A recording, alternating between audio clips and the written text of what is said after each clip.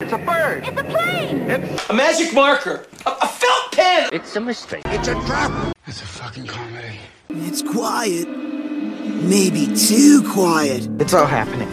It's a good day to die. It's a good day to talk about movies. Welcome back. It is a good day to talk to Travis Malloy. I am your host, Duncan. Joining me as always are Gardner. Hey. Good to be here as always. And Taran. How we doing? Today we are interviewing filmmaker Travis Malloy. Travis is a writer and director known for his films Infinity Chamber, which he wrote and directed, and Pandorum, which he wrote with director Christian Alvart. We talked extensively to Travis about his work, his writing and directing process, and even what it was like to work with one of our former guests, Christopher Soren Kelly. This was a really terrific interview. Travis gave great answers and insight, and we can't wait for you to hear it.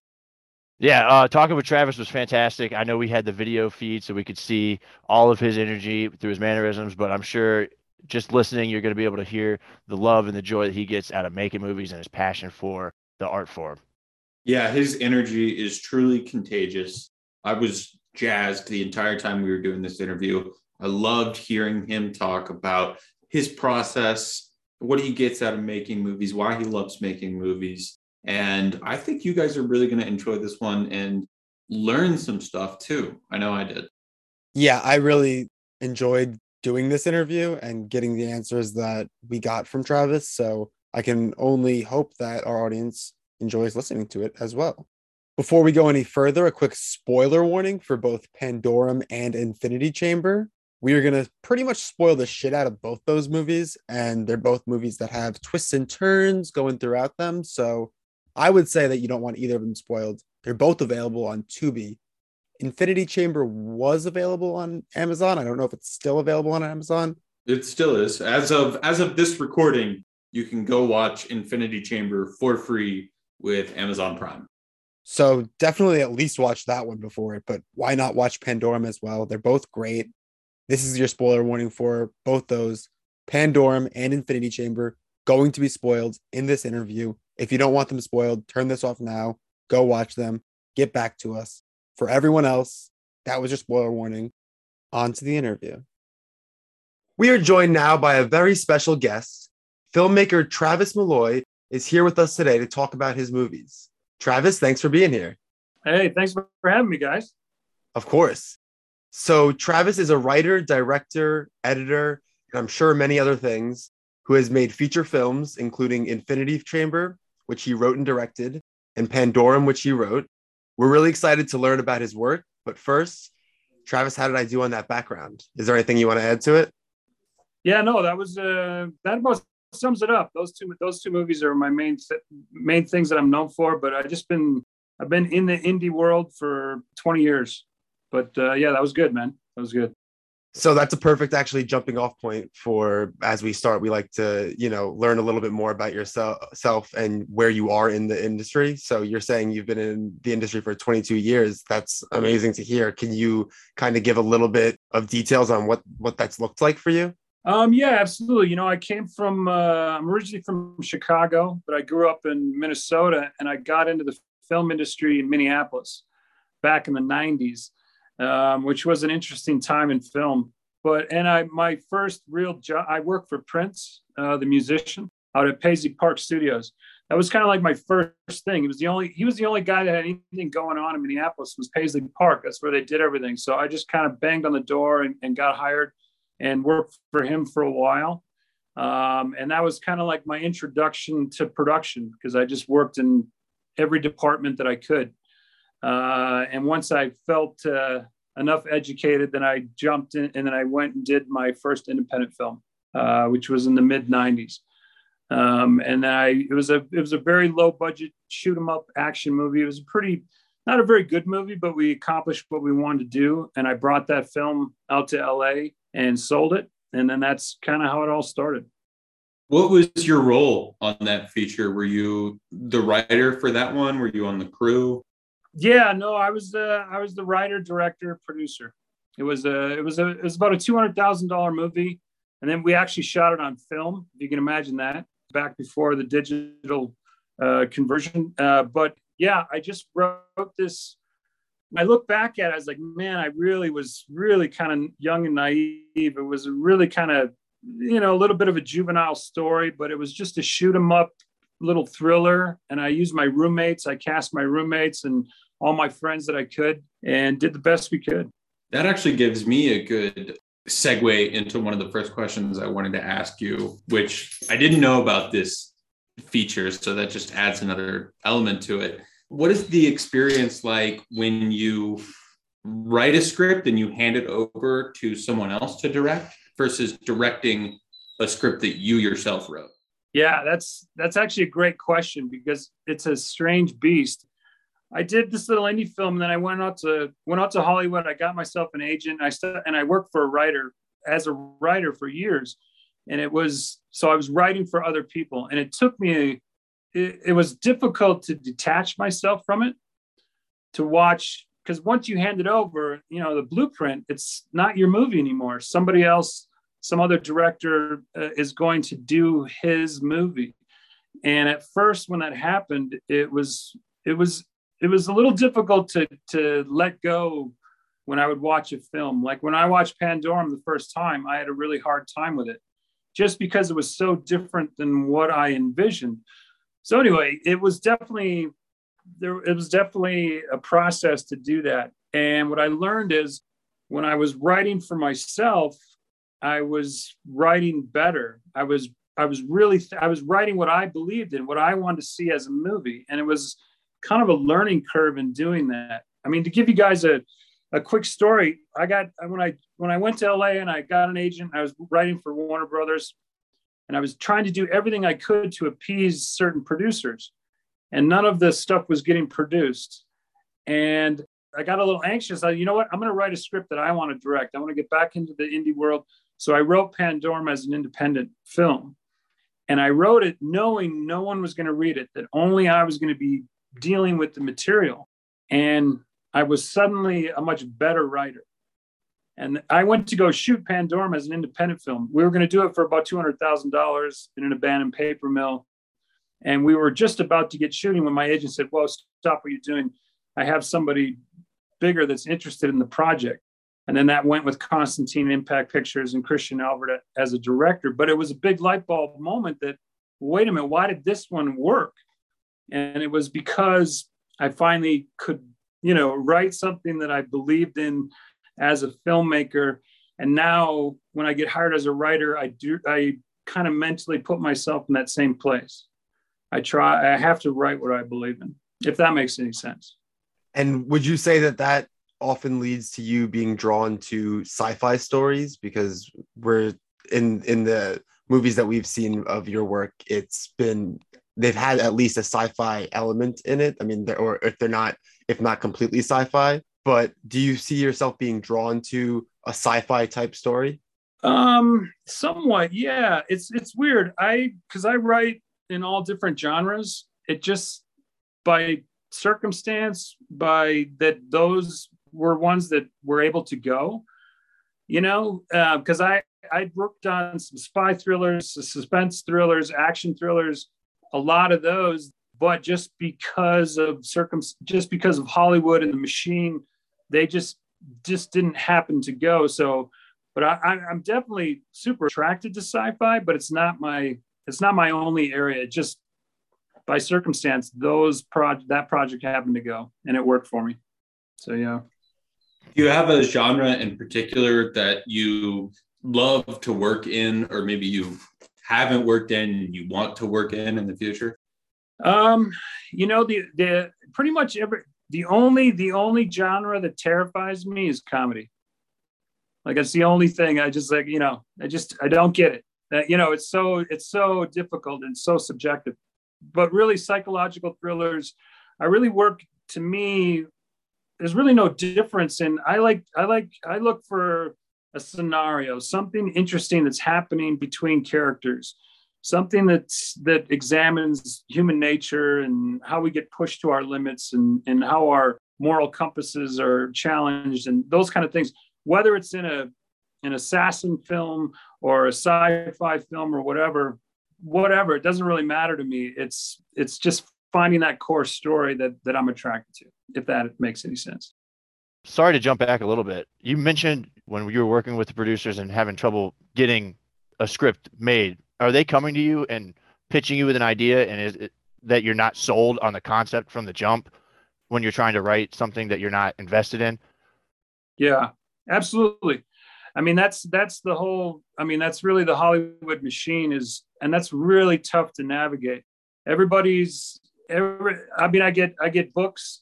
People want to convert books. I have true life stories. People want to convert that into a story, a comic book, a premise, a short story, or just a concept. So that's kind of what that's my main thing that I do, is dealing with projects, development, trying to find the right ones that really appeal to me.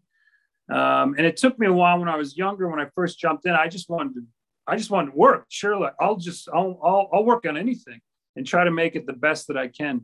As time progressed, the more years that I've been in the business, I've gotten more selective and a little more honest with, you know what, for me, I don't see a movie in this. This is a great story.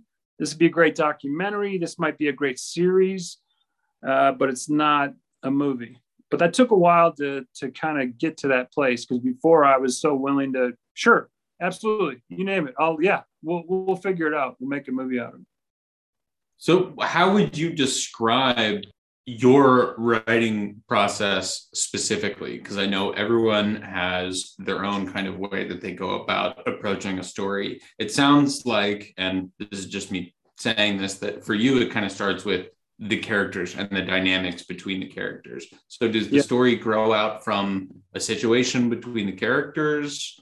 Maybe you could just, I'll shut up and let you speak to that. Yeah, no, absolutely. Well, every project's different. It depends if I'm hired to do it or if it's an adaptation or whatever. But like when I do my spec scripts and I'm writing my own stuff, or I'm writing something that I want to direct, I do something, it's a little bit unorthodox, where I don't have an outline. I don't have a treatment. I don't break it down. That's like the right way to do things. But I like to dive in and see where it goes and not know the ending, not know where this could go. And it's kind of like it just makes it a little bit more of an organic experience. The problem with that is 9 times out of 10, I'll get stuck and it won't work. So it'd always be better to have an outline, like, oh, okay, here's the open, here's the whole story. Now I just got to go in and create all this. That's a smarter way to work, but I just like to jump into a scenario. 2 characters are stuck with this dilemma, and here's this weird moment in the movie. And then I try to build around that, and that might end up in the middle of the movie, might end up in the beginning, I don't know. And I just try to and see what happens. And that's why I have hundreds of unfinished scripts in my computer.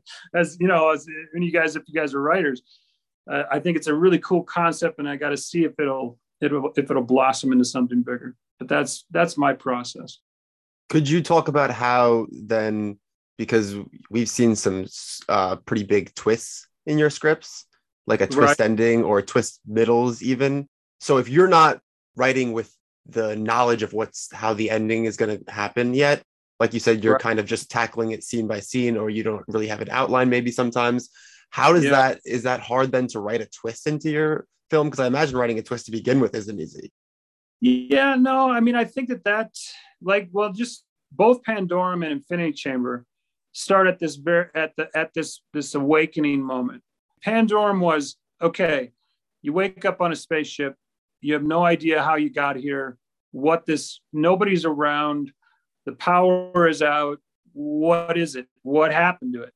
So I throw myself into that, and that's the reason why I did that's the only reason why I did the memory loss thing, because I didn't know yet. I hadn't figured this story out, what this backstory is. So I just started writing, and let's see what happens. So I know it's like haunting me. I know that I'm gonna have to have some kind of reveal, some setups and payoffs, and that will provide those twists. But I don't know what that is until I get there, until I start building. And Infinity Chamber was the same way. Waking up in an automated prison, you don't know why you were arrested. How do I get out of this thing? And the only thing I'm talking to is someone through a security camera, and whether it's human or computer or whatever. So it was just, okay, boom, now let's see what happens and where can it go? And a lot of the times I'll paint myself in a corner and I have no idea. I have no idea how to satisfy that story and how to create that ending. And that's 90% of the time. But every once in a while, come across, here's an interesting twist or an interesting surprise. For Infinity Chamber, was the concept of whether or not the overseer was an AI or a human, was that up in the air when you sat down and were started writing? A little bit. It was, I like the idea of, one, just to give you guys a little bit of backstory on Infinity Chamber. I've been in the business enough, and then I wanted to go make a film. And I was like, all right, I want to write something that's really economical. What's the easiest thing I can do? One room, one actor. I was like, well, the only way I can do that is if the actor is talking to some kind of device, a computer, a camera, intercom, or whatever. So it just started with that. And then when I started to build the story about automated prison and all that kind of stuff, then that came in. And then I was like, oh, okay, that might be a good moment. We think he thinks he's talking to a guard somebody that sounds very human. And that first surprise along the way that he's talking to an AI. So that just came in those first few steps of building that. So this might be a perfect time to maybe pivot into a couple questions about Infinity Chamber specifically, if that's all right with you. Sure. Absolutely. Awesome. So you were just talking about the starting point of the idea of the film, where you kind of started with one guy, one room, and it was kind of helping with the budget, I guess, right? To have such a small scale type story. So was there anything that as you were writing, or maybe even as you were making the film, that you had to kind of limit yourself due to that budget? Was there any things that, because I feel like we always find out that these creative solutions to budget limitations. So I didn't know if there was anything throughout the film that you were kind of had to find, fun workarounds too. Yeah, I mean, well, the other thing too, just a way to set that up is, okay, I decided I was going to make a film and I had an idea. I'd started writing the script. I was like, I'm going to keep it simple. One actor, majority of the time, talking to an inanimate object. Then I've got one actor, one room, etc. Okay, I can start with that. And I wrote most of the script. I had the idea flushed out. And I talked to Chris Kelly, and I told him the idea. He's like, great, let's do it. And he was like the first one that was like, kicked me in the pants, like, all right, quit talking about it. Let's go make a movie. I was like, all right, great. So I knew that procrastination is so easy in filmmaking, because filmmaking is so tough to do. It's like, next year, when we have a little more money, when this is right, when that is right. So I knew that though. So I was like, here's what I'm going to do. I'm going to commit. I'm going to rent an industrial space in the Valley. It was like $900 a month. I was like, all right, I'm going to rent this place and I'm going to start building this set. I don't know exactly what it's going to be, but I'll figure it out. And I don't have a script yet, but I'll write it. But I knew that if after renting this place for like 3-4 months, I'd already spent this money, I'd be a fool not to just, continue and keep making the movie. I was like, I wanted to force my hand to do that. So I got the space and I just started building that set. And I was going to salvage yards and I was looking at dumpsters and Home Depot. And I just slowly started putting the set together, which was really cool. While I was writing the script, I was in that space. So basically going on the weekends and all that, it took me about a year to build that set. And I was using anything I could find. I was like experimenting with textures and plastic and glass. And I was trying to think, I don't want it to look shitty. I want to at least try to have something that has some dynamic to it. So along the way, I discovered certain things like, how well you guys remember the movie, but the wall has this light source coming through it. It's like this black shaped wall. Those are soda crates that hold soda bottles. And I found those in the alley next to a grocery store. I was like, oh, that's kind of cool. I could put light through it. Yeah, and it's got a cool pattern. So I started putting those on the wall and I realized, I need like 220 of those things. So I was going around the Valley finding as many as I could. And then I got caught. This manager came out and he said, what are you doing? I was like, I was just taking these plastic crates. And he's like, no, the bottling company reuses those. That's stealing. You can't take those. And I couldn't buy them. So I had to steal 50 more of them. I was like in a hooded, I was I got to steal this. I'm sorry, I already started building the set. I got away with it, made the movie, and then when we finished, I took them and I returned them all back to the grocery store where I took them. So some morning, some grocery store manager came out and what the fuck, all these plastic crates stacked up. So anyway, it was interesting building the set while I was working on the script, and how can I do the door, and how can I do the bathroom, and how can I make that look interesting, and that ceiling and the lighting. And so anyway, it was just like this weird exploration while trying to put that movie together. Thanks for that answer. That was an awesome story. Yeah. So I pretty much spent as much time in that cell as the character in the movie. So that was pretty good. Do you have a background in visual art as well? Or was that just something that when you were writing, you could just see it in your head and you just went out into the world and found things that were an extension of that? Yeah, no, I just kind of improvised. I was just trying to do the best that I could. It was interesting because I had friends come in. It was like Stone Soup. People would come in and like, what are you doing? You know, and some were designers, some were production designers, prop guys, grips. So everybody kind of came and put their 2 cents in to help it improve and give it some depth and give it some texture. But myself, and I'm honestly not that great of a carpenter. So it was, by the time I was done building that set, it was just this behemoth. I mean, it was this monster thing all patched and drilled together from every direction. It was quite a mess, actually. Well, that leads into a question I had, which was, what was the most difficult part of pre-production on Infinity Chamber, and maybe same for post-production? It sounds to me like that set design might have been pretty difficult. Yeah, it was building the set. It was trying to make it big enough. The one foolish thing that I did was they weren't flyaway walls. You had to go in through the door and film everything from inside. And I was I didn't want it to collapse. I didn't want it. I wanted it sturdy so nobody would get hurt. And the ceiling was kind of heavy. So I was like, there's no flyaway walls. The whole thing is solid. And my DP, when he showed up, he was like, what? Like, we've got no room to move. Like, we have to be in the cell with them. And I was like, yeah, that's just the way we're going to have to do it. But yeah, the construction of the set was definitely the biggest obstacle, or the biggest challenge. Well, just one thing, the biggest challenge to me for Infinity Chamber was how not to make a boring movie. How one guy alone in a room, 80% of the time, like how is this not? How can I keep this alive? How can I let it breathe? So the concept of him having the flashbacks and reliving, and that was also an economical decision. He wakes up in the morning, he goes through his routine, he goes to the coffee shop, he talks to da da da da. I was like, well, if this is a flashback and we're manipulating it, I'll get a lot of bang for my buck, because him waking up and I'm going to use that over and over and over. So anyway, to expand the story and let it breathe and get us out of that room and get some more life into the story, that was my story challenge, how to do that. Because if the movie would have stayed in the cell the entire time, I don't think it would have worked.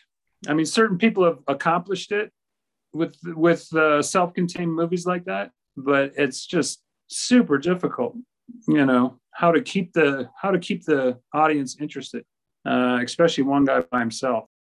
Did that objective also play into how you landed on the personality of the AI? Because I feel like its jovial nature and kind of playfulness is huge for me as the viewer. Did you have any other ideas that you kicked around? Yeah, absolutely. Absolutely a great question, because I knew that this was the second half of this movie, this character. So I really took into consideration all the ones we've seen before. I mean, looking at Hal in 2001, who I think is the Marlon Brando of AI performances, So I toyed with the idea of what he sounded like, how human he sounded, how robotic he sounded. And actually that was mostly in post-production. It was really trying to, the inflection And I listened to 100 different voice actors. I didn't know who was going to be the voice of Howard and how formal and how robotic it would sound. So I tried to find a nice balance. I thought he should have personality, and it wasn't too robotic. It had a little bit of personality, but there was some type of hollowness or some type of, lifeless presence behind the voice. So anyway, I was trying to find a void. But then the interesting part was Jesse Arrow, the actor who provided the voice. I didn't know he was going to be the voice. He was a friend of Chris Kelly's, and he would come and just do Howard's voice off camera, so Chris would have somebody to react to.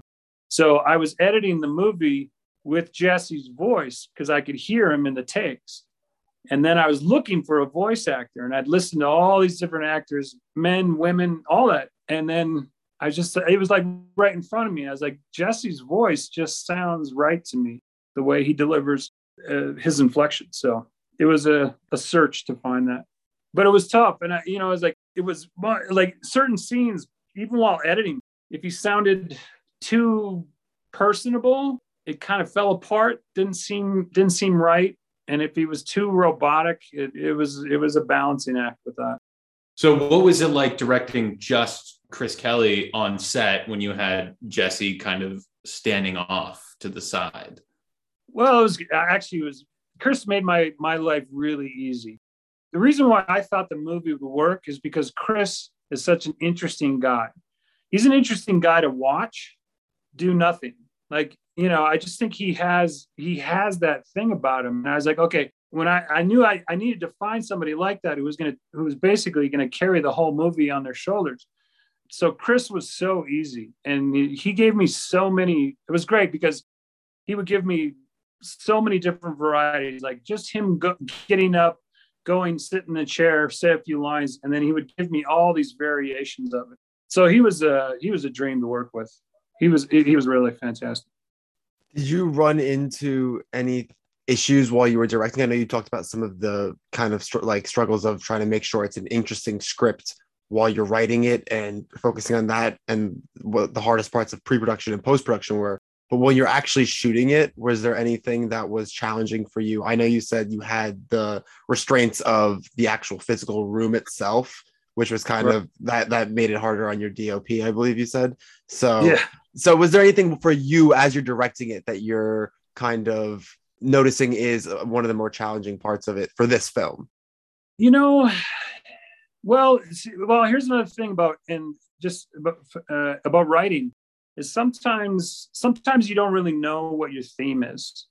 And I think it's okay. And a lot of people want to understand what this movie is saying, what this movie is really about under the surface and all that. And I don't think that's true. I think sometimes you don't know your theme. And I didn't know going into this. It was an escape movie. It was a guy trying to get out of a room. That was it. And there's a computer controlling the door. But as we were making the movie, then certain things, watching Chris interact with the camera, then all of a sudden these other things started to come to the surface about disconnection between humans and our relationships with technology, our attachments to our devices, and how our communications are filtered through technology. So like all these other little things kind of started bubbling to the surface. So I kind of found my way through the story while we were making it, having those observations, like that's really interesting. It being cut off from other humans, and his only relationships in the movie are with two basically artificial characters, because Gabby is a figment of his imagination and his memory, and Howard is an AI computer. So he doesn't really have a real relationship with anyone until Fletcher comes in, speaking through the vent. So it was about artificial relationships. And that was something that we discovered along the way while we were making it. But the difficulty for me was gauging that, like how much of this do I chase after? How much of this should we build up? Or how much should we just stick in the genre that this is an escape movie? How much time should we spend on those portions of the story? And how much should we dive into the emotional, those other elements? So anyway, that was the challenge for me while making it. Were there heavy rewrites as you were moving through your script? Like Not really. discovering, like not heavy rewrites in the sense of changing, but like adjusting the direction you were headed as you were kind of discovering things that the movie was showing you as you were making it. No, not really. Not really. The only thing that changed was originally Gabby, the barista in the coffee shop, was a villain. That in the end, we reveal that she's part of this, that she's part of the AI, part of the simulation. She's trying to get the information out of him. And while we were filming, I was like, I think that's just one too many twists. And I don't think the story needed that type of villain. I like the fact that the villain is ambiguous, that it's the system, that it's the ISN, it's this faceless thing. And I was like, I think I'd like her to be his ally all the way to the end. I think that's more interesting. So that was the only change, because I had a scene where we reveal her to be the villain, that he catches her in a lie and he turns against her, and et cetera, et cetera. And that was I was like, nah, I don't think we need that. I think we can just keep it simple. But the biggest changes story-wise or script-wise were in editing, in post-production. When I finished the film and I edited the film to the script, it didn't work. There was a pacing problem. So then I restructured the story. Originally, it opened differently. It took a longer time to get to that place where he wakes up in the cell. I had this big introduction, but I chopped that up and I moved it and made it flashbacks. And so I was restructuring the first 45 minutes of that movie that made it so different from the script. So honestly, that was kind of the rewrite, was the edit. Well, I'm fascinated to hear you talk about how you kind of learned what the film was about, or you learned about the themes while it was being made. And right. I'm curious because audiences have their own experience with the film when they're watching it, what they interpret it being about. I'm curious if you have a particularly favorite fan theory maybe about the film, because obviously a lot of people kind of interpret the ending in their own ways. I'm curious if there's anything that you're drawn to. I'd be fascinated. There was some really interesting, really great theories that came from fans, and ones that I didn't even imagine. I was like, man, that's awesome. This one guy, he gave me this very detailed analysis and explanation that Frank was actually the old man on life support. And this entire movie was in his mind while he was in a coma, trying to detach himself from a machine that was keeping him alive when he didn't want to be kept alive anymore. And he had all these, he's like, all the clues, look at this, the thing on the wall, this and that. I was like, wow, that's fantastic. That's it then. Okay. If that's what it is for you, that works for me. And I'll tell you, that's been the best part of this movie, is getting the reaction from it and talking to fans, that having those discussions about what they interpret, how they took the ending. Because I really built the movie to have two different interpretations. I wanted to try to subtly present enough evidence that either one could be true, that him getting out and that the government had fallen, and that he finally did escape and he found her, even though she was only a piece of his memory. So now it's like a new relationship starting over. And then the other one is that he never really left the cell, and that the computer was basically tricking him to try to get him to show him where that hard drive was. And in the end, he accepted it. He accepted his fate, and he was rewarded by handing over the hard drive. He was rewarded that life with her in his mind, still back in the cell. So I really tried to provide enough evidence that the audience could make up their own minds how they wanted to accept that ending. So when you're watching it, have you made up your mind on how you view the ending? Yeah, absolutely. Yeah.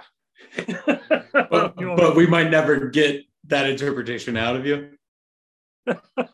Actually, well, we're working on we have a sequel actually that will answer a few more of those questions. So we have that in the works. It's not a direct sequel, but it's a story that takes place in that CM universe. It deals with the ISN, with these underground facilities, et cetera, et cetera. It's actually somebody trying to break into the facility versus someone trying to break out of one. So it's kind of the reverse, but it's dealing with an AI system that refuses entry. So it's another. It could be a really fun project if it ever comes to be. But that would answer some of those questions as well. You've got me really excited already. Nice. Yeah, it could be a fun project. I know we'll want to ask later on in the interview. We're going to try to ask you if you're working on anything else. So we'll save to see if there's other projects that you want to tell us about for the end of the interview. I did want to, if possible, I know we're jumping a little bit around on Infinity Chamber here, but I wanted to ask a little bit about the sound, because we were talking about you being the editor. We were talking about finding the voice for Howard, which I think was really important and really, I mean, you were talking about trying to find that balance. I think you found it perfectly between being an AI and being not too friendly of a human and not too robotic. I think you really did find a good balance there. But I was wondering about the sound design of it as you're editing it, because, you know, there's scenes where when he's breaking down and you can hear it in his voice, and that's how you're being told that he's breaking down, or like there's things that you're really learning about. There are important details of the film that I think are coming through in the sound and the sound design. And so I was just wondering about the editing process, especially when it came to the voice of Howard.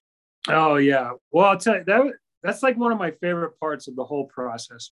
The sound design, and I mean, doing the score with Jacob Yaffe, and I did the sound design with Mike Cramp. That was like probably one of my favorite parts of the whole production, because it's amazing what you can do with that stuff and how you can alter the emotion of a scene, or how you can, you know, how you, I just find it fascinating. So like a lot of things that we experimented with, not only finding the voice of Howard, but also, I don't know if you get the one thing that I hid in the movie, like I said before, that his relationship with Howard and his relationship with Gabby are very similar. These are two characters that are essentially trying to help him achieve his goal. And they have the exact same lines of dialogue. They speak very similar. There's a lot of their responses that are identical. The way that they answer his question, the way they respond. So I thought it'd be interesting. I took Cassandra's voice and Jesse's voice, and I started blending them towards the end. So as the story got closer and closer to the end, there are lines that Howard does that has her voice embedded in it. And there's portions of it where she's speaking, and I have Jesse's voice as like an underbed under her voice. So I was trying to mix their voices and have it go in and out. But there's a few lines where it's really clear. It's really subtle, especially when he's breaking down. I took Cassandra's lines and I mixed them in there. So anyway, and it's fun. It was so much fun to play with, because you can fuck it up too. You know, if you get too cute and you get too obvious about certain things, but trying to be very subtle about it was so much fun. And we'd mix it and then we'd listen to it. And then we're like, yeah, that's a little, we're being a little too cute there. So let's pull back a little bit and let's just try to hide it in the subtext. So anyway, I don't know if that answers your question, but yeah, absolutely. That was very interesting. I was kind of blown away when you were saying that about mixing the voices together. I was kind of just like, my brain was lighting up. I'm gonna have to rewatch and see if I can catch those lines, because I was like, I'm surprised because I was so focused on the sound at certain points, especially on my rewatch, where I was really like paying attention. And like you said, like the music by Jacob Yaffe was another aspect that just, it's something that can bring your film up to, just ramps it up to another level. And it's something we love talking about here on GDT podcast, is music and sound in films. And it's really, really where it works. Oh man, it's 50% of the movie. I mean, it's to me, score and sound design can make or break the movie. It really can. And we were so lucky to get Jacob. He was way too qualified for what we were, you know, and he agreed to do this project. And he brought, I just thought oh my God, he just brought a $1 million score to a bottom basement budget movie, you know? So yeah. And I gave him very little notes. It was interesting. The only note I had to push him on was he held back. He was doing these big emotional, like these moments, but he was pulling back, and he was saying like, yeah, I don't want to go too big there. And I was like, why not? He goes, well, I don't know. And I was like, dude, well, you know, what do we got to lose? And he was like, yeah, you're right. So some of those big moments, yeah. And the score, I really don't think people realize how powerful that is. I think it's such a weird thing, but I think there's bad movies that could be improved with score and sound design. It's just, I can't stress how powerful of an element that is. To me, it commands the emotion of the movie. And when deciding not to have music can be extremely powerful, even more so. And I actually tried to do that a lot, but you got to be a really good filmmaker for that to work. You know, it's so easy to try to push the emotion with a little bit of music, a little bit of score or whatever. But I was trying to be a minimalist as much as I could. But Jacob's music was just so fantastic. I'll give you one. We didn't have any money. And I wanted originally for the montage, there's a montage sequence, and I wanted a song. There were some songs that I wanted to put in there, but we just couldn't afford them. But there was one song I was really going after. I was like, maybe I could get a little more money. We could just have one song. And I was telling this to Jacob, and Jacob said, well, let me take a shot at it. Let me just try to make some music for that section. And I was like, yeah, sure. And then what he came up with, I was like, oh man, that's even better than the music that any music I could put in there. So it was a great experience. So to kind of branch off of that and talk about these scenes where we're focusing on the sound, or whether it's the sounds of the prison or the sounds that we're hearing, like the music, there are good portions of the film where there's little to no dialogue. For example, when he's breaking out at the end, there's good portions of very little dialogue. So I was wondering, I always get curious about scenes like that when you're writing the script, because it's like, for me, I don't know how people write good scripts to begin with, you know what I mean, when it involves dialogue. But then when you break it down and you're writing just actions and just the feeling even of what you're supposed to be getting out of the scene, I'm always kind of blown away by that. I was wondering if you could speak to writing a scene like that. Boy, I don't know. Yeah, I mean, to tell and see, to me, that's a challenge. Just on any project as a writer, to tell a story visually is tough, because in the Hollywood machine, dialogue drives most movies. Just when somebody, like, when you read a script, descriptives, yeah, whatever. Oh, that's poetic, this beautiful, whatever. But what informs me the most is what people are saying for me to understand what's going on. So it's hard to write great action, interesting action. So I've tried to copy from the best. I mean, there's certain writers that just do it where they make the point with the fewest amount of words. Like there's some writers where it's a whole page of, like you say, the guy breaking out of a prison and going to this and this and this and this, and it's just one line here, one line, very simple, not a whole big fat paragraph, because people get bored when there's all this descriptive. And that's, I think, one of the biggest mistakes new writers make, is they fill up these huge paragraphs of descriptives. And I always tell people, younger writers that I'm working with, I'm like, keep that as simple as possible, as quickly as possible. If you can describe, and I get the sense of the place, the room, I can smell it in one sentence, you've done your job.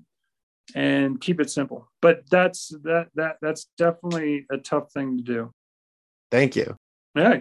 To kind of go off talking about script writing in particular, if you guys have any more questions about Infinity Chamber you want to ask, go ahead. I want to ask you about Pandorum, because I saw on Wikipedia that Pandorum was the result of merging two scripts together. And I wanted to ask you if that was the case, and if so, what was rewarding, challenging, frustrating, new, confusing about that process in particular? That was a really interesting one. My script, when I went out, I wrote the script, and I like I told you guys before, this is a script I wasn't going to give to my agent or producers. Nobody was going to read it. and I was going to go shoot this movie with my roommates. I tried to write the scariest, most disturbing film I could. And so the original script was really brutal. It was really harsh. It was the spaceship was a prisoner ship. It was carrying 50,000 of the world's worst people. So him running around this ship with all these prisoners, it was like Escape from New York in space. It was like, and there were brutal stuff, gang rapes and cannibalism. And I put the nastiest thing I could in the script. So I was surprised when Constantine and Impact Pictures was actually interested, because I was like, there's no way you could do this movie on a bigger budget because it's so dark and it's so brutal and horrific. And that's their idea. Like, listen, we want this to be a little bit friendlier. We want the script to appeal to a bigger crowd. And Christian Elvert had been writing a script that was very similar. The opening sequence, guy waking up in space, he just couldn't believe. He told me he fell out of his chair when he started reading the script. It was like, it's the same script, but mine went in a very dark direction. His went in a much lighter, about colonization, people trying to get to a new planet, whatever. So when we sat down and said, let's bring these two elements together. Let's take what you have, and then let's just add a lighter color to this whole thing. It was a great experience. I really enjoyed working with Christian, and he did make the film more, I don't know what's the right word, more where more people would enjoy that movie. Because what I had was, a very small group that would find this really, really entertaining. So, but it was a great experience going through that with him. It was great. I don't know if that answers your question, but it does. That's fantastic. I am curious though, because I know that he's based out of Germany, right? So yeah. What was that? Was that phone calls, Skype calls? Did you guys meet in person? What did that look like? Yeah, no, we met. He came to LA and we sat in the office and we jammed ideas. We brainstormed and we just paced the room, figuring out ways that we could do it. Like, one of the biggest changes, my original script was very obscure. Bauer woke up alone and there was no dialogue for the first half hour of the movie. It was him by himself with a flashlight. There was nobody else in that compartment. And the first guy he meets doesn't speak English. So it was very Robinson Crusoe in space. It was a very loner, empty type story. But to make it more commercial, we needed that other character. We needed to open it up differently, but still have that sense of isolation and claustrophobia and all that kind of stuff. So that was what me and Christian had to figure out was, okay, we have another crew member. There's two guys, but how do we get Bauer by himself? Well, we have him on radios. He's going to send one of them is going to get sent out to try to figure this out while we unravel the mystery of the other guy that woke up. So that was a great experience, how to figure that out, how to keep the elements of the original where one guy by himself trying to find his way through the ship, but then have this secondary story element with the Dennis Quaid character and how to make that work. So, we did the best we could to try to make it engaging and intriguing. And I think, honestly, I think there's still mistakes that we made as storytellers, but I think that we did the best that we could. And in that original story that you were writing, and maybe even in the combined story that ended up being the final product, were there stories that influenced you and maybe other movies that influenced you in writing the script? I know you said with Infinity Chamber, Hal was obviously, an influence on Howard. Was there anything, I know that we were talking about it before we started recording amongst us on GDT podcast here, we said that Alien was something that we got like Alien vibes from it. So we weren't sure if maybe you got influenced by, Alien, any other films. Yeah, absolutely. I mean, everything. I'm a kid of 80s movies. So everything from John Carpenter to Ridley Scott, Alien, Escape from New York. I mean, it's just like this whole mix of, 50 movies, little elements coming from all of those. And I think that's just unavoidable. I mean, as a writer, as a filmmaker, we can't help but we're inspired or to pay homage by the films that that we grew up with or that we think that are great. It's a tough line to walk because whether you get into, okay, you're just copying that story. Well, of course, but everybody runs into that. No matter what level you are, every great filmmaker is playing homage or inspired by other stories and by other films. So trying to keep that balance of making it your own, or you're telling this story that we've seen before, but you're putting a little bit of an interesting twist on it, or a different angle or a different perspective of that story. I think that's the real trick. Yeah, well, personally, I definitely think that you find a great way of making it original. And I also agree that some of the most interesting films and filmmakers are ones that do kind of draw from the past. I think that's a very interesting way to make a good film, as long as, like you said, it's coming across in its own unique way, which you do. So. Oh, well, thanks. No, I appreciate it. And yeah, and there's people that really do it wonderfully too, as well. So, yeah, no, but I appreciate it. Thanks, man. I'd love to know more about your original script, if you can divulge any info on that. I love speaking on what we were just saying, I love the trope of the generational spaceship traveling, right? Like, because there's always something that can go wrong. And yeah, just out of curiosity, what was the storyline like for that prisoner ship? Was there were they going to settle as well? Or what was? No, they were, yeah, no. It was pretty brutal. It was it was basically cargo. It was carrying all of the world's worst people off to some distant barren planet it was basically a planet that was a prison. They just put them on there and figure it out and see if you survive. Like, just get rid of these people.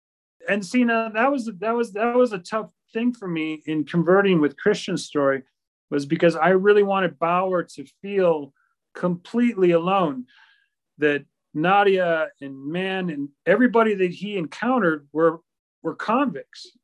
And that's why he didn't want to work with anybody. He didn't trust anybody. Everyone he encountered was a villain already in his mind, were convicts. So when we changed it, and then those are passengers, those are technicians, those are farmers, those are that, I was like, well, then he'd trust them. Then you think he'd team up with them. So it was difficult to try to figure out, well, why isn't he working with these guys? And it was like, well, because of the chaos of what's going on, he doesn't understand what's going on. And there's a group of them that are running around killing everybody. So he can't trust anybody.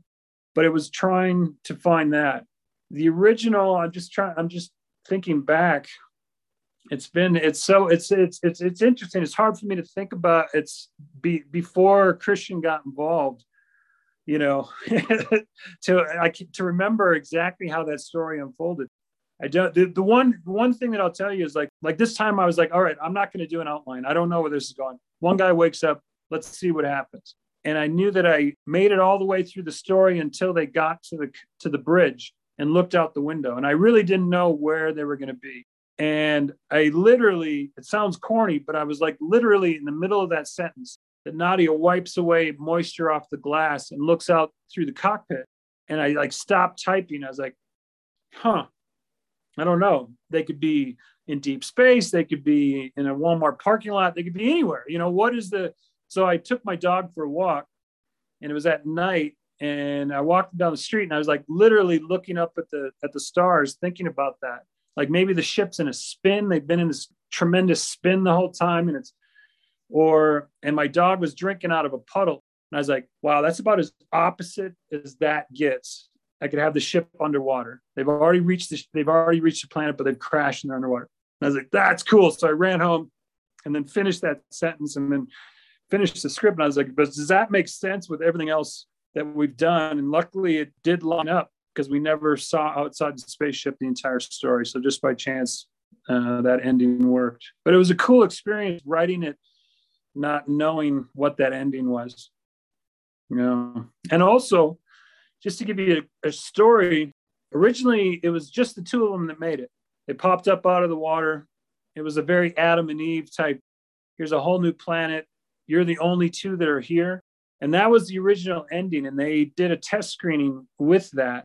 And they got, well, for whatever reason, they had low scores on the ending. Americans didn't like was a darker ending because Dennis Quaid was still alive, and he was going to take his throne, his kingdom over this ship with all these people. But Bauer and Nadia made it off, and it was a dark ending. Americans didn't like it. Europeans loved it. They looked at the test scores, and I remember Jeremy Bolt, the producer, came to me. He said, "We have to do something different with the ending, but we don't want to spend a lot of money.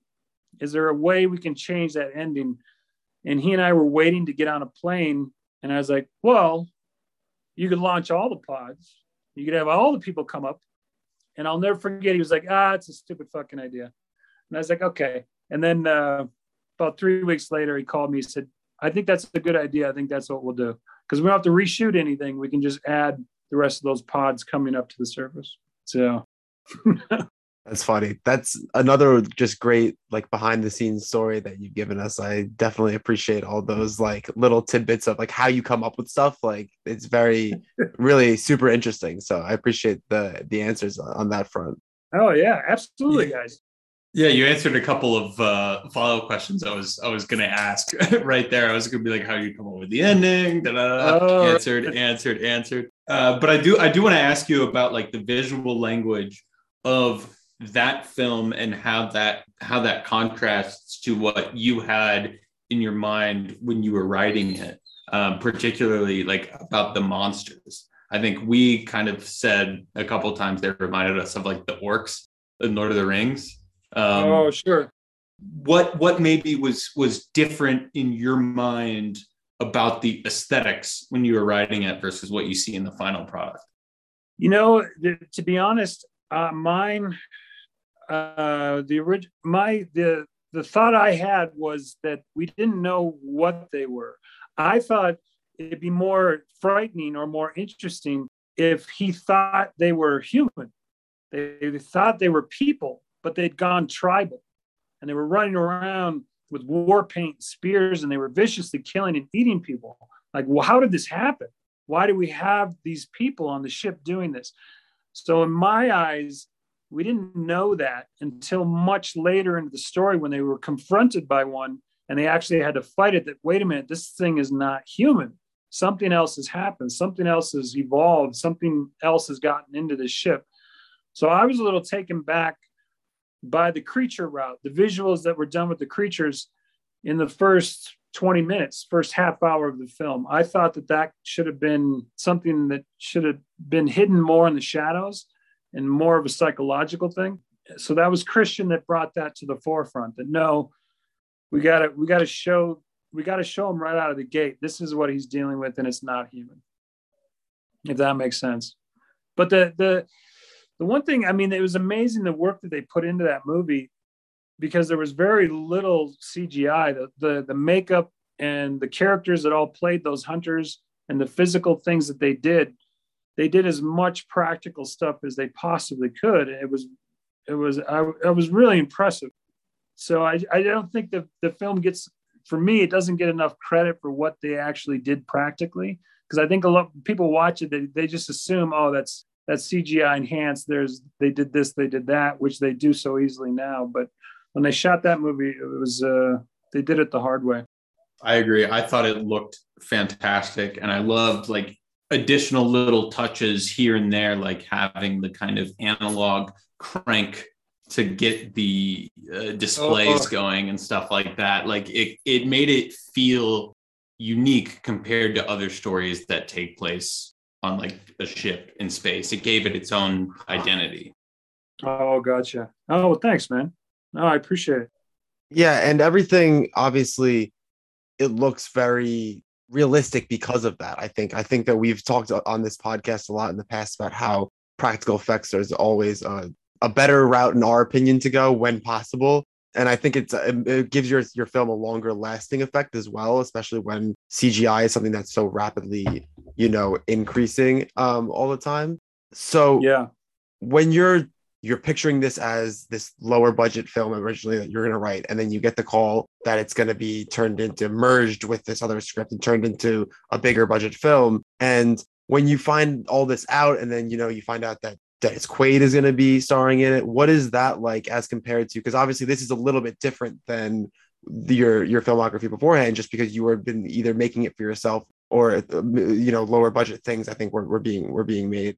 Right. So what's it like to like I don't know, feel like, oh, they're pumping a lot of money into this project? Does that put a weight on your shoulders, or is it just all very exciting? No, it was mind blowing. I mean, it was, especially from where I came from. I came from very dirty guerrilla style filmmaking.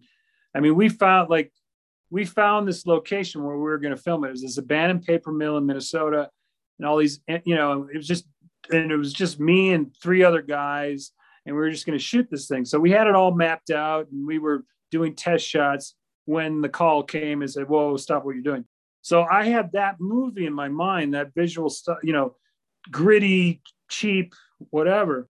And then when Constantine got involved in Impact, we went to Babelsberg Studios in Germany, which is one of the oldest film studios in the world.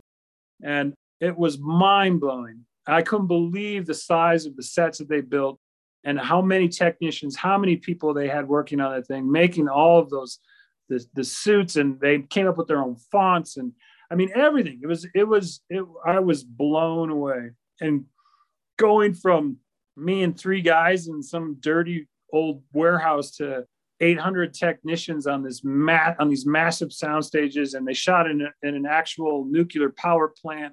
I mean, it was surreal. It was absolutely surreal. It was amazing. But yeah, I'll tell you guys one funny story. When we were filming Dennis Quaid, this is the most surreal thing for a writer, because when you write a script and how difficult it is for that script to come to the screen, and then to see your words done by actors on the screen, it's usually years later. That's a pretty surreal thing. But one experience was I was sitting on the set when they were filming Dennis Quaid scenes, and there was one section that he didn't like. There was something about the dialogue. He's like, "This feels clunky. I don't get this." And he was saying this to Christian, and Christian said, "Travis, can you, why don't you guys work it out?" I was like, "Yeah, what is it?" And he goes, "Well, I don't like the way these sentences, the way it's structured, this paragraph part." I was like, no, okay, I got you. So I had like a notebook, and I was like, "So you want me to change the way that?" "Oh, yeah, okay." So I just, like, as quickly as I could, the whole crew's waiting, I like wrote him a new line of dialogue, and I gave it to him. He was like, "Yeah, that's great. Let's do that." And they shot it, and then they moved on, and that's in the movie. But it was so weird. Like I pulled that out of my ass at the last minute with all these angry German crew members waiting for us to figure this fucking line of dialogue out. So anyway, that was a very surreal experience, right off the notebook into Dennis Quaid and into the movie. It was pretty wild.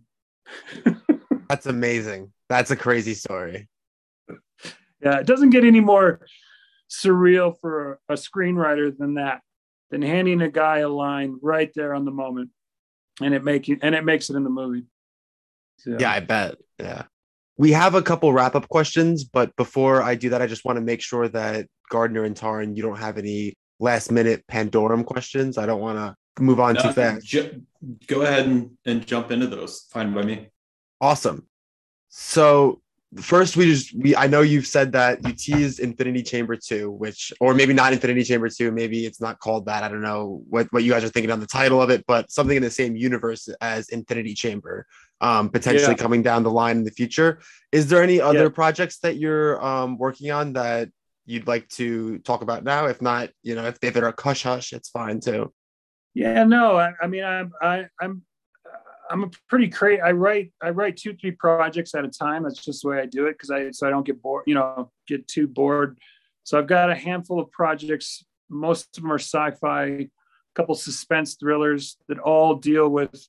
It's interesting, after going through with the COVID, the studios are looking for very self-contained thrillers, stuff that's more COVID friendly, that they can shoot with a lower number of actors, lower number of locations. There was definitely a big push during 2020 looking for scripts like that. So it was interesting because my career took off a little bit because of that. I've been writing very self-contained thrillers like Infinity Chamber. I have 3 or 4 other scripts that are very, like 2-3 actors, 1 or 2 very, isolated locations. I just enjoy that challenge as a writer. I like to, okay, here's all you get. You get 2 people and you get this location. Try to come up with something interesting with that. So I've been writing a lot of that. The one project that I can tell you about is with Amazon, a project called Sid. And they have two great British directors attached to it. And I think hopefully they'll be going into production sometime soon. But it's and the story, it was in the trades, but they're keeping the story under wraps right now. But anyway, that's just one I'm really excited about. Hopefully that'll be going in production soon. And then I've got this one called Echo Zero Run, which it's kind of a sequel to Infinity Chamber. Tells a different story, but in the same universe. So those are the main two things I'm working on. Awesome. I'm excited for both those. So Echo 01, you said, right? That's the... Yeah. Okay, yeah. I'm excited. Echo Zero Run. It's a young woman who survived the apocalypse. It's a post-apocalyptic story, and she's out in the desert trying to find the entrance to this mythical underground city that the elite built, knowing the end of the world might be coming. They built this massive underground facility where the most wealthiest, most powerful people in the world could live safely for years. And her father was military, and he told her about this mythical place in the desert. So it opens up on this young woman who's now this post-apocalyptic gunslinger trying to find the entrance to this facility. And what she comes across is a man standing out in the desert like a statue, all covered windblown sand. And he's a robot soldier that was guarding the entrance to the facility. And she literally turns him back on. He shut down during the EMPs when the world came to an end 15 years earlier, and realizes that he's blind because he looked up at the sky and the nukes burnt his sensors out. So we have a blind robotic soldier who's refusing to tell her where the entrance is and is refusing to allow her entry into this facility.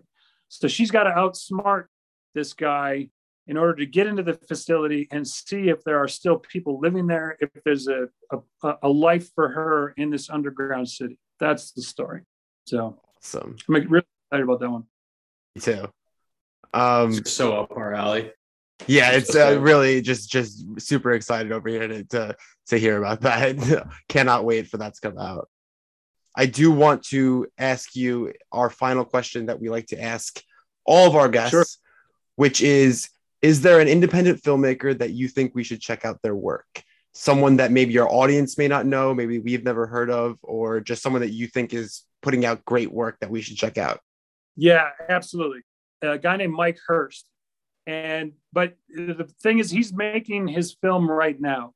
I think he's just finishing, he's in post, but he's one of the best writers that I've ever met. And he writes really interesting, cool stuff. So anyway, if you guys want to, he's just finishing a film right now, which is one of the most fascinating scripts I ever read. You guys want to interview him and talk to him or whatever? There's nothing you can watch of his right now, but he's definitely he's going to make a mark in the industry for sure. And I can introduce you guys to him. That would be amazing. That would be awesome. Yeah. Thank you. Absolutely. And I'll just think about, like Chris Kelly was the other guy I was thinking about. I know the sad thing is I know so many people that are right at that verge of, they have their project, they're trying to get money, they're trying to get that movie made. We all know how extremely difficult that is. So a million great writers, great filmmakers, but having a feature, somebody that's already shot a feature, are kind of hard to find, honestly. Yeah, sadly. Yeah. Well, I want to make sure that you guys don't have any questions that I didn't skip over. I just want to say, appreciate your time, appreciate that recommendation. We're definitely going to reach out to him and see if we can have him on. And we'll be looking out for Sid and all the other future projects coming up. And who knows, maybe in the future something comes out, we have you back on. We would absolutely love that. Absolutely. So seriously, thank you so much for joining us today, Travis. I know we all had a blast. I don't like to speak for my co-host here, but I can very confidently say that all three of us super enjoyed this. It's been amazing, and I know I can't wait to share it with our listeners as well. Oh, fantastic. Well, it was a pleasure. It was great talking to you guys, and believe me, I could talk forever when we start talking about filmmaking. So anytime. Absolutely. And so, our audience, you guys heard that. We're definitely going to be looking to have a returning guest in Travis someday when we have the opportunity to do that. That'll be amazing. In the meantime, is there anywhere that you would like the audience to check out your work, like follow you? I don't know if like YouTube page, or if there's like a Twitter/Facebook page that you want them to follow, anything that you want to, or if it's just kind of look out for the movies. Yeah, no, I don't know. Until I get the next movie off the ground, then I'll hit you guys up. Sounds for good. that kind of thing. Right now, it's just trying to get that next one off the ground. Yeah. All right, stay tuned, folks. We'll keep you posted on that. All right, guys. Cool. Well, thanks so much for having me. I really appreciate it. Yeah, we'd love to have you on. Yeah, thank you for taking the time out of your day. On the industry is very appreciated. I love the way you view film. Oh man, no, thanks so much. It means a lot. Really means a lot. And it's a blast talking about the movies. So I really appreciate it. Thank you so much. Right on. Awesome. All right, guys. It's been awesome. All right, thank you. That wraps up our interview with Travis Malloy. We want to thank Travis for joining us to talk about his work, and we could not do enough to encourage you, the listener, to go and check out his films. You can watch Infinity Chamber for free on Amazon Prime, and you can see Pandorum for free on Tubi or rent it on Amazon Video. And stay tuned for his future work, which I know I'm very excited for. Yeah, I mean, absolutely. I think we're all excited for it here. This was just such a fun interview. Travis is one of the best guests we've had. I know we say that every time, but it really is true. We just only get good guests. What can I say? And I hope you guys enjoyed listening to this as much as we enjoyed talking to Travis. Thanks for coming on, Travis. Hope you get that next movie out quick so we can get you on and talk about it, because I'm really looking forward to it. Yes, big thank yous from all three of us here. We really enjoyed this interview, and we hope that our audience enjoyed it as well. To our audience, we will see you next week on Thursday for our bonus episode recapping Chapter 5 of the Book of Boba Fett, and then again on Friday for our full episode. On our Friday episode, we have another interview where we will be joined by Brie Elrod, who stars in the new film Red Rocket, which is now showing in theaters. Stay tuned for those episodes. I'm really excited to share Brie's interview with you guys. I know that it went really well, and I think that it's a really interesting film to talk about. So it's really cool to get her insight on that. Yeah, that interview was just a fucking blast. To talk to Brie, especially about a movie that came out so recently and it's in theaters now. If you guys can find a theater near you, go watch it. She mentioned that it'll be on streaming soon, but don't wait. Trust me, go see it now. And it'll just only enhance the interview that much more. And it's just a fantastic movie. Interview arguably rivals this last one you heard with Travis, but we'll just let you guys wait it out and listen to it yourselves. And in the meantime, follow us on Twitter at Good Data Pod and subscribe to us on Apple Podcasts or Spotify. We're GDT everywhere you listen to podcasts, but you know that if you're listening to this. Thank you for listening, and we will see you next week. Seriously, thank you. If you've made it all the way to this point in the podcast, seriously, thank you for listening, and please keep tuning in. We'll see you next time. Y'all are the best. Keep loving movies.